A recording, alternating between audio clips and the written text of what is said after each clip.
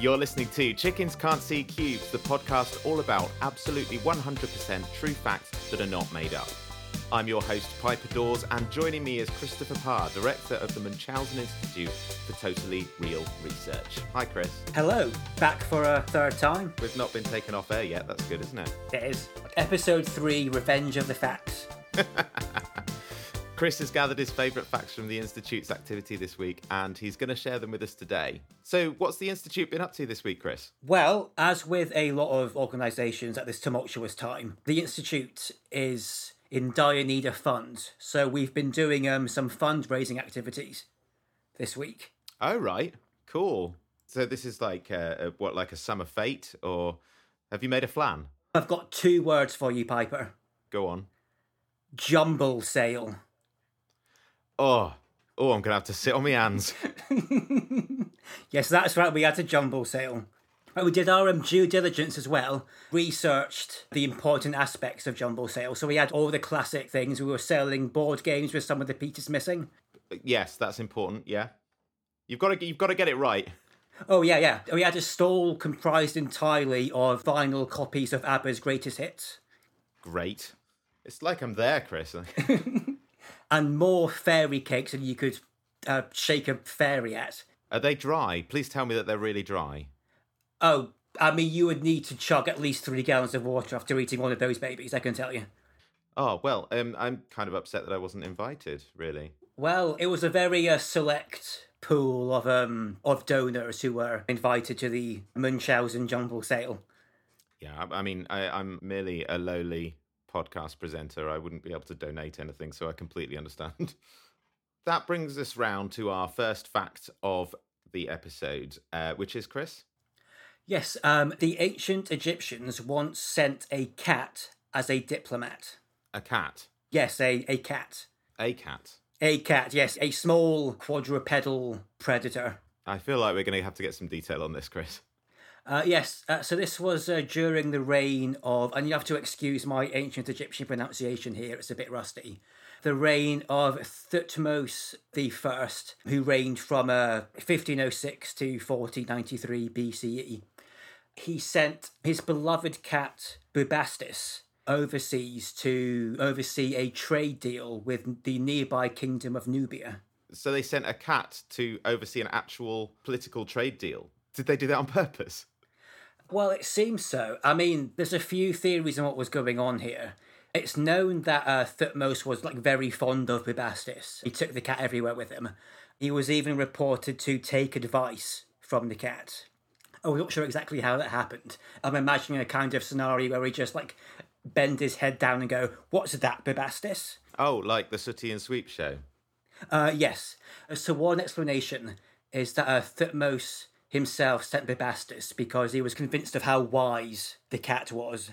The other theory is that his advisors convinced Thutmose to send the cat abroad as a diplomat in order to get him away from the pharaoh and make him more amenable to the advisors' advice. So a bit of palace intrigue, if you will.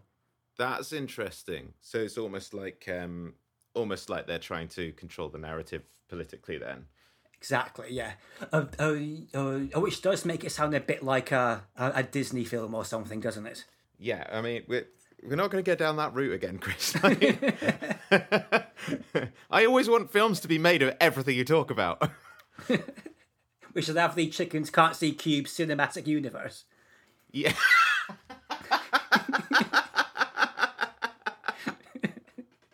I'm sure whoever is listening out there will be just as excited by that as I am.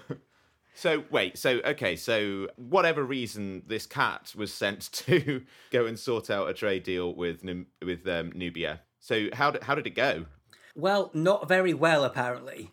Bubastis seems to have negotiated a rather subpar trade deal, and the practice of sending cat diplomats, or diplicats, if you will, was stopped before it even really began. Okay, well, that's kind of sad. I when you first sent this fact through, I was quite excited by the concept of diplicats. So there was only really one diplicat. Yes. So what happened to her in the end?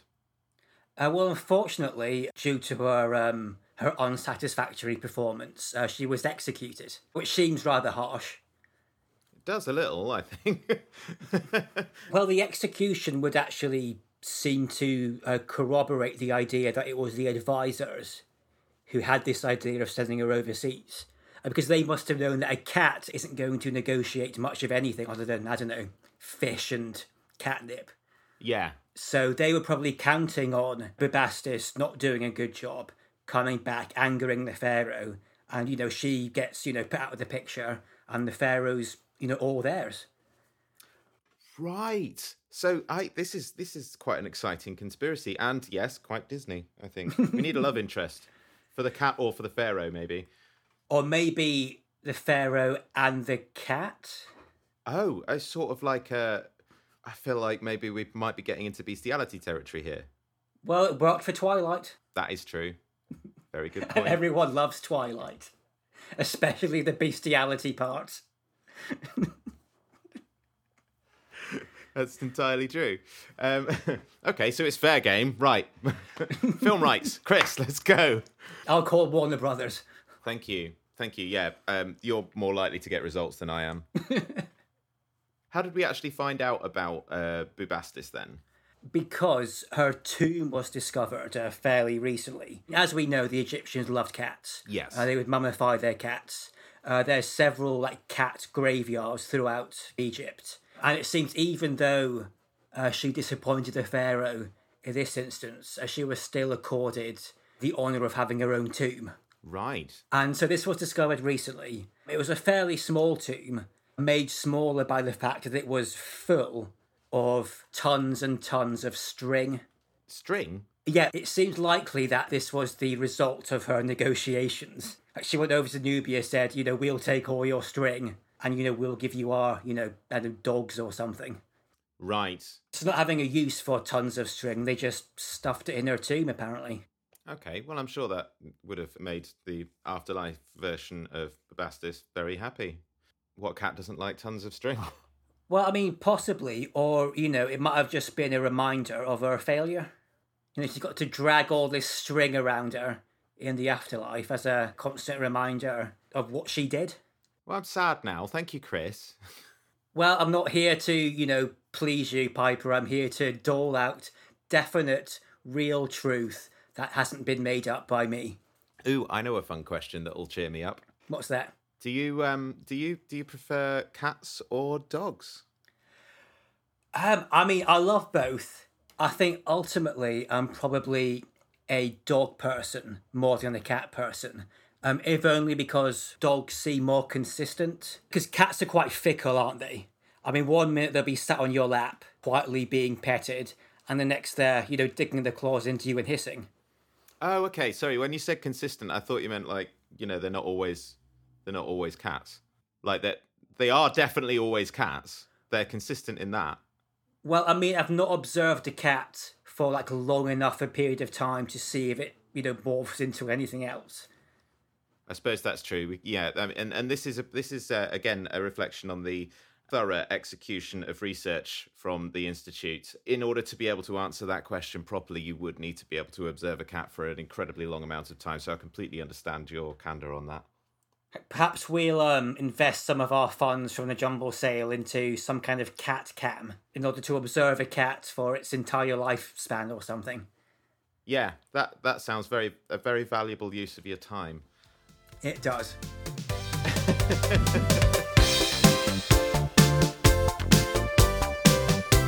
So that brings us on to fact 2. Why don't you tell us a bit about what this one is then, Chris? Okay. The Nazis published their own comic book superhero called Hitlermensch, or Hitlerman. Okay, so this is possibly my favourite fact you've told me so far. So ahead of World War II, there was obviously a fair amount of Nazi propaganda aimed at children, but I've not heard about this particular one. So please tell me there's a whole bunch of these stories. Oh yeah, he appeared in the popular anthology Inspirierende Geschichten von Pflicht und Verpflichtung, which was inspiring stories of duty and obligation. Kind of the Nazi equivalent of the American anthologies like Strange Adventures or All-Star Comics. So it was just part of an anthology, so it was presumably quite short. I want to hear about Hitlerman. Yeah, Tell me about Hitlerman. So Hitlerman was actually like a Maximilian Muller, a young boy in the Hitler Youth, when he donned his fake toothbrush mustache and shouted his famous catchphrase, Zur Erwägen Herrlichkeit des Vaterlandes, which meant for the glory of the fatherland. He transformed into a 3-meter tall, muscle-bound version of the Führer.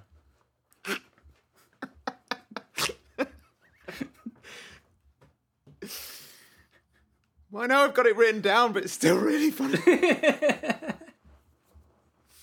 Okay, so presumably he, Hitlerman or Hitlermensch, didn't fight crime in the way we'd understand it, being a superhero version of a fascist dictator. But, like, what was Hitlerman able to do? Well, his only superpowers appear to be super strength and the ability to extemporize rousing nationalist speeches. So this wasn't so much about, as I say, fighting crime or, like the standard superhero stuff. This was just about basically him being Hitler. It's not entirely dissimilar to some of the Christian superheroes you see nowadays, like Bible Man and that kind of thing. Yeah, and obviously it would be hard not to draw the comparison to the childhood favourite Banana Man. Yes, or indeed Shazam, who incidentally fought a villain called Captain Nazi. Right, so if we were to make a film of this, we could have a crossover. So, have you read any of the stories, Chris? A few of them do survive. They appear to comprise mostly of Hitlerman beating up various national stereotypes. Characters like Uncle Sam, a version of the guy from the poster. Yeah. And Der Melonen Bandit, which was the bowler hat bandit, a stereotypical Englishman. Well, now I really want to read this. Yeah, he would basically just punch them a load, and then he would lecture them on Aryan superiority and mustache grooming. Well, yeah, so as I say, whenever you tell me things like this, I always want to see the movie. It's always in my head as a thing. So was there a franchise plan for Hitlermensch at all? Well, yeah, I mean, what could have been the first comic book movie? Leni Riefenstahl, the propagandist, director of Triumph of the Will, etc., was actually set to direct a Hitlerman film before funding fell through due to the war effort. Oh, okay, so it nearly happened then. It did, and it would have been, as I say, like possibly the first comic book movie. I mean, arguably, it's probably good that it wasn't. Yeah, I think I'd rather have... if I remember correctly, I think there was a Batman film in the 40s that was the first, and I think I'd rather have a Batman film as the first comic book movie than a Hitlerman film as the first comic book movie. Yeah, I mean, obviously, the huge fan of dark comedy in me kind of wants it to have been the other way, but yes, obviously Batman was the better choice. Are you Batman, Chris, by the way? Am I Batman? No, the Batman's a myth just to scare criminals. What are you talking about, Piper? You're crazy.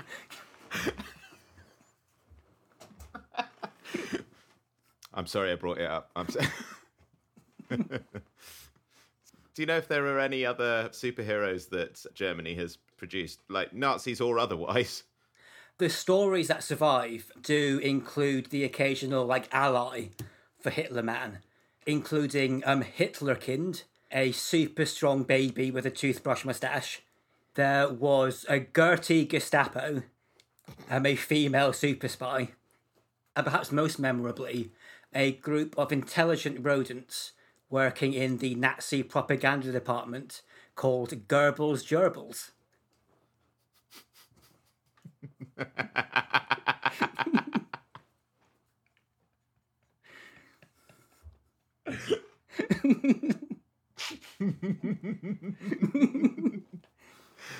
God, I swear I'm the biggest fan of this podcast. I find this way funnier than anyone else does.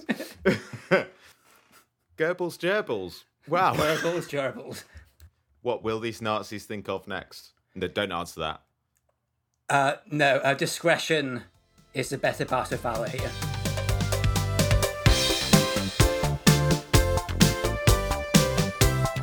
that brings us inexorably round to fact number 3, which is, Chris? Yes, the UK's supermarket price wars once escalated into an actual war. Okay, so this is interesting because we all know how ferociously competitive supermarkets can be. Oh, yes. Particularly in England, but all across the world. I mean, budget supermarkets, Lidl and Aldi, or Waldi, however you say it. What? Waldi? Everyone pronounces them differently, and so this is equal opportunities. I'm making sure that everyone gets a chance here and no one phones in telling me how much of an idiot I am. Anyway, carry on. So, Okay. So miraculously, despite this being a recorded podcast, we have a caller. So I'm going to push this little button in the front of me that I didn't realise until now what it did, but it says line 1 on it. So I'm going to push this now. Hello, caller. You are live on air, sort of. Hello. Why are you laughing at me? No, I'm not. I was choking. Who am I talking to? I'm Bob. Hi, Bob. Thanks for calling the Chickens Can't See Cubes podcast. It's very nice to hear from you. What could you possibly want? I just wanted to say that the way you pronounced Waldy really offended me. And I think you're an idiot. Oh my goodness, I couldn't be more apologetic. I'll never listen to this podcast again. Oh goodness. I'm going back to Joe Rogan. Bye. All right, bye. Sorry. Okay, bye. Well, that was lovely. That was our first caller. Isn't that exciting? I feel like we've made it now, Chris. Are you still there, Chris? Yeah, I'm about to step out of the room there so I can actually hear what happened. Oh, we just had a caller. I feel like maybe they weren't particularly happy with something. I think it was something you said. Anyway, should we move on? So just to clarify things, when I stepped out of the room, I wasn't fighting crime dressed as a bat. Just to clear things up. Thank you. None of us were wondering that. Okay, good. Excellent. So, budget supermarkets, Lidl and Aldi, were set up by rival brothers who wanted to turn their arguments into capitalist ventures. But disputes are usually about prices or products and are sorted out through lawsuits and settlements. What happened here, Chris? How did it start? So this was in 2001 in a retail park in Bradford, where there happened to be both an Asda and a Tesco. Ah. An Asda employee made a comment to a Tesco employee while they were both having a cigarette out in the car park. And it led to a 4-day skirmish. So this all started from just a single comment said from one employee of the UK-based Asda store, which for our American listeners, who I'm sure there are many, is basically our version of Walmart. So it's owned by the Walmart family, to a Tesco employee. Mm-hmm, yes. What could possibly have been the comment? The Asda employee made a remark about the provenance of Tesco's economy sausages, apparently saying they were more horse anus than pig anus, to which the Tesco employee made a retort about the nighttime proclivities of Mrs. Asda. Right, so it turned pretty nasty fairly quickly then. Oh yeah, straight to the wife stuff, yeah. So presumably this was a 4 days of fighting in a Bradford retail park. So presumably the public weren't in any danger. I mean, collateral damage would have been huge in a retail park.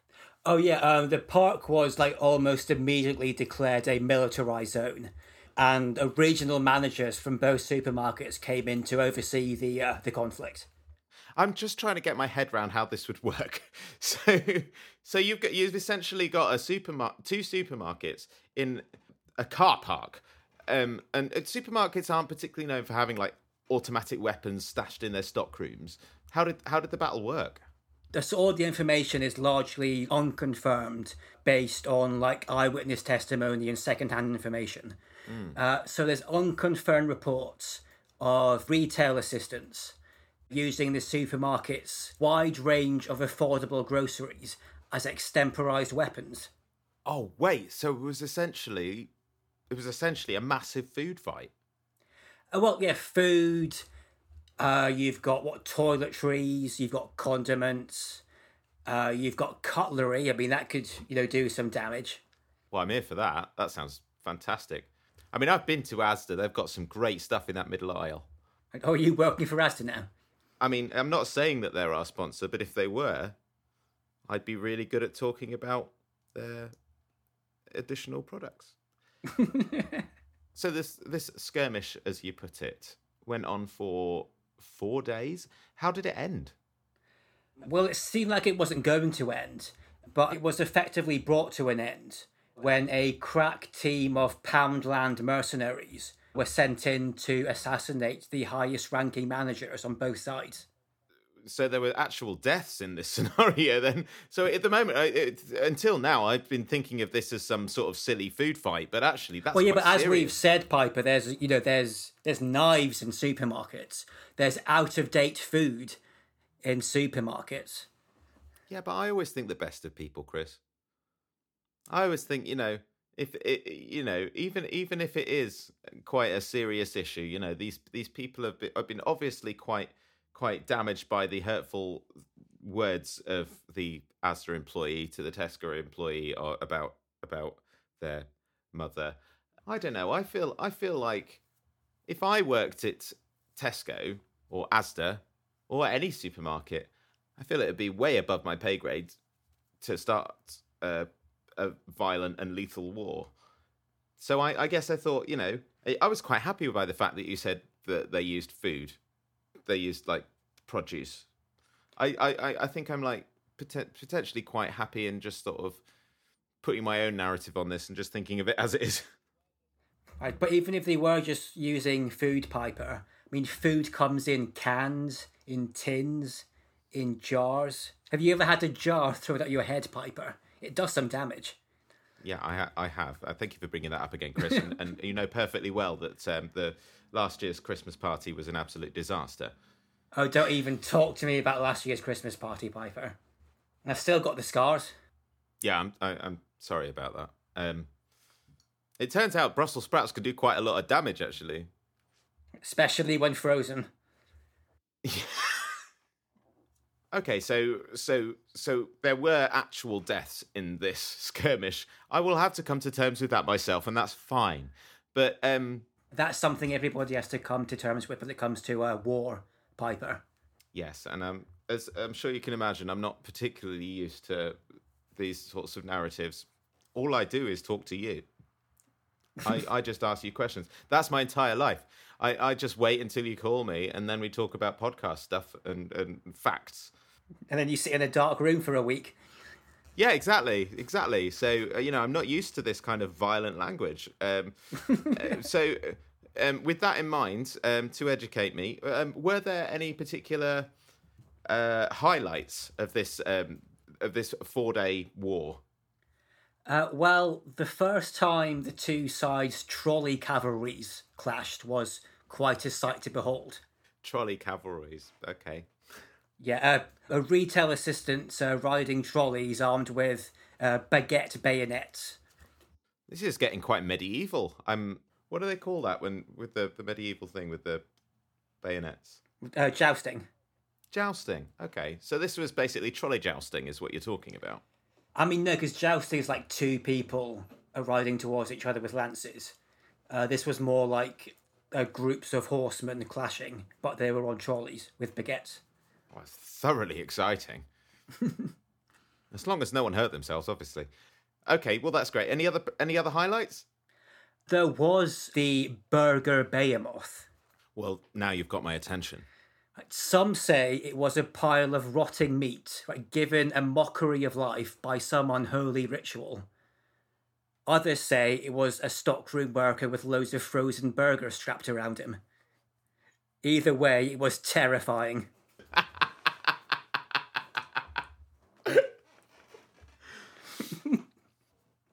Well, this is very exciting, and arguably puts Bradford on the map. Well, I think if you look at a map, Piper, you can already see Bradford.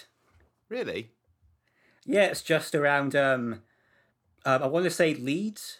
It's not far from my house, Chris. Okay. It's really, really close to where I live. Okay, so you must know it's on the map then. That's actually a good point. Yeah. I mean, I don't really look at maps very often. I know it exists and, I've been there, but like... You don't exist. No, I know it exists. Oh, I thought you said I don't exist. What? No, I do. Don't I? I'm sure I do. I mean, I think you do. Oh, God damn it, Chris. Let's not get onto this existential thing again, because you... Every week, there's an existential crisis. And it's always mine. My existential crisis. Ah, right. Right. Okay, good. Yeah, I'm definitely real. We've established that. Okay, good. So, given that this was quite an extreme form of supermarket rivalry, does supermarket training now generally involve military combat routines to prevent this kind of thing from happening again? Quite the opposite, actually. Due to this incident, supermarkets are now subject to kind of their own version of the Treaty of Versailles, where they're basically forbidden from taking anything that even resembles military action. So obviously that's like the opposite strategy, but that could potentially work quite well as long as everyone on all sides follows that code. So is this an actual treaty? Not so much a treaty as a government legislation, but going back to whether or not it'll work. I mean, the Treaty of Versailles only worked up until a certain Austrian house painter got into his head to remilitarize Germany. So I think all it'll take is some trumped up regional manager to decide to, reinstate the trolley cavalry, and the whole thing could start off again. These things are delicate. Any sort of treaty or government legislation is a very delicate thing, and like you say, all it takes is a regional manager who's annoyed at the amount of paperwork that he has to do, and I think this is possibly... And the fact that he can't kill his rivals' retail assistants. Yeah, which has got to be really annoying. I know. For the day-to-day grind. I mean, we all think about it. You might, Piper, I don't. I'm a pacifist. What? No, neither do I, obviously.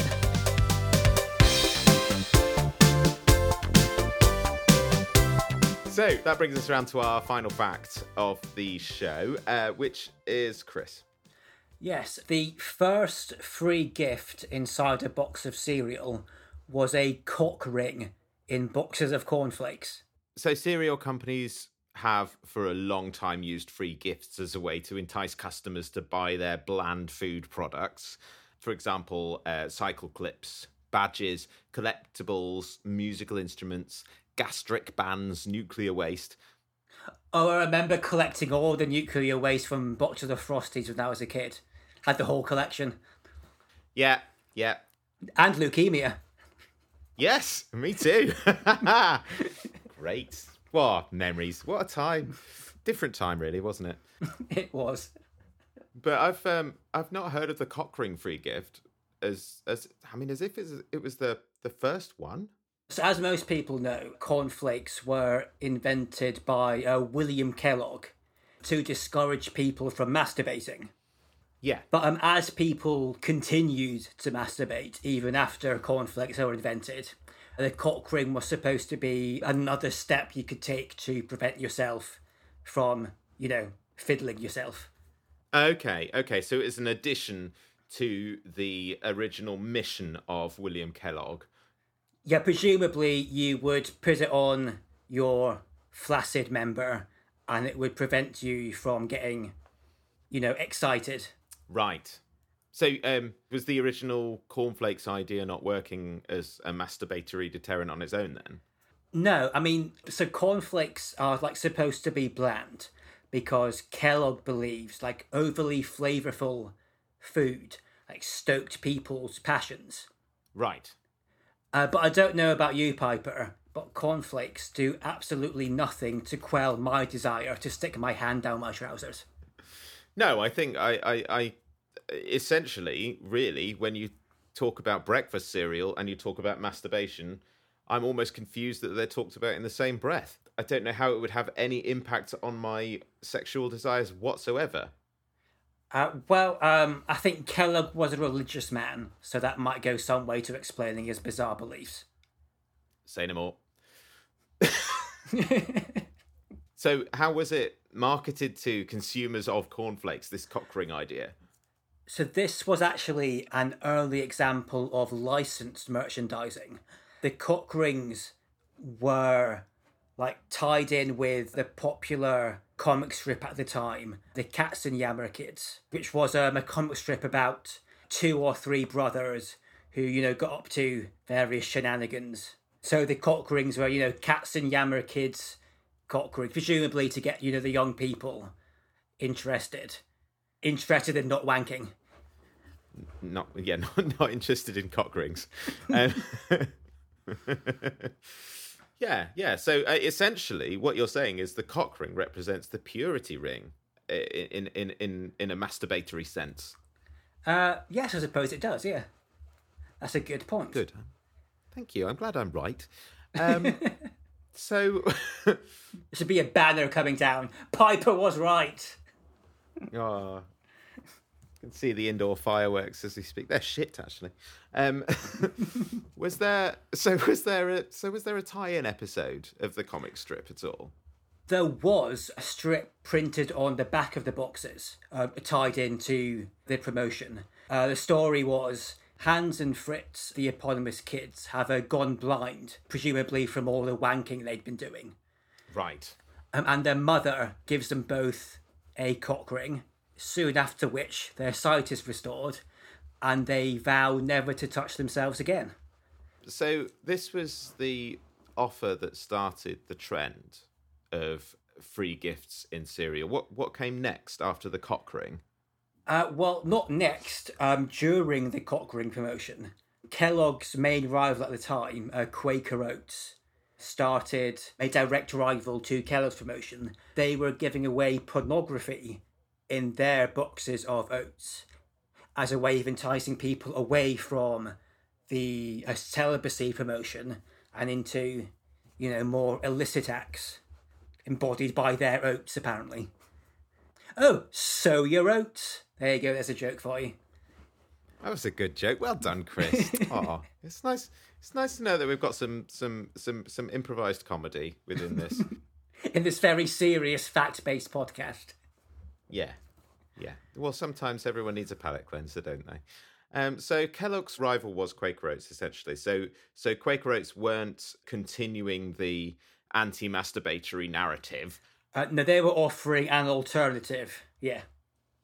Yeah. So they were quite literally offering pornography to children in their cereals. I mean, I say pornography. It was all rather tame, even for the porn of the time. Just like pictures of a flash of ankle. Or maybe, petticoats an inch shorter than usual. That makes sense. Slightly less worried about putting this out now. Yeah, okay. So, Quaker Oats, they were started by, as the name suggests, Quakers, which is a religious movement. So it sounds like, that would have been quite tame porn. Exactly, yeah. Yeah, so what sort of era are we talking? We're talking 100 years ago or so. This was, I believe, it started in 1912. So more than 100 years ago. Have you seen any of this Quaker porn? There's a couple of examples in private collections that I've had the privilege of viewing. And I can tell you, I did not have to take a cold shower afterwards. It's very tame. Okay. Well, it's good to know that we've evolved so we can do a little better now. Chris, what's the strangest thing you've ever found in your cereal? That's a good question, Piper. Let me think.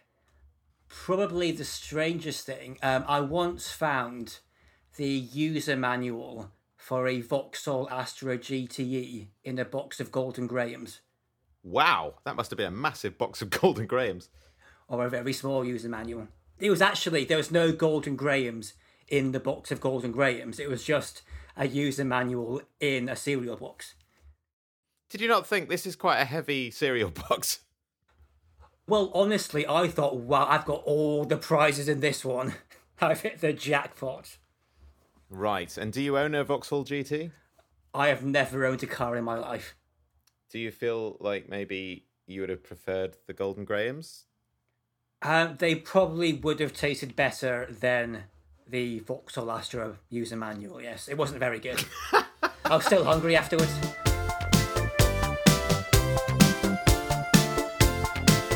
Okay, that's it. You've been listening to Chickens Can't See Cubes with me, Piper Dawes. I can be found on Twitter at Piper Talks, and Christopher Parr from the Munchausen Institute. I can be found on Twitter at Trilby Norton. Chris, are we able to find the Institute on the internet yet? Well, Kylo's been on holiday this week, so there's been no movement there.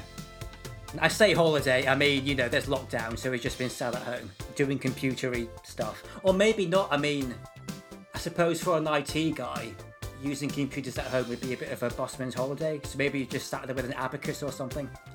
Okay, great. Well, thanks for listening, and we'll see you next week.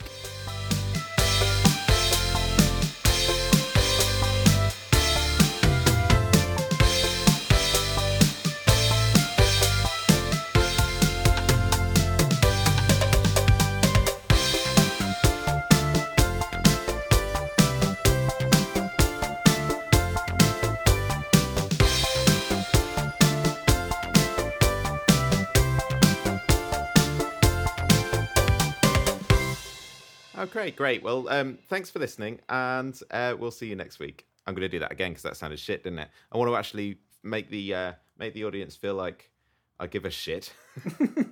Yeah, fuck off. Go on, stop listening. You weren't really listening anyway. You're playing on your phone while it's playing. Fucking Candy Crush. That's an up-to-the-minute reference. It was. That was very good.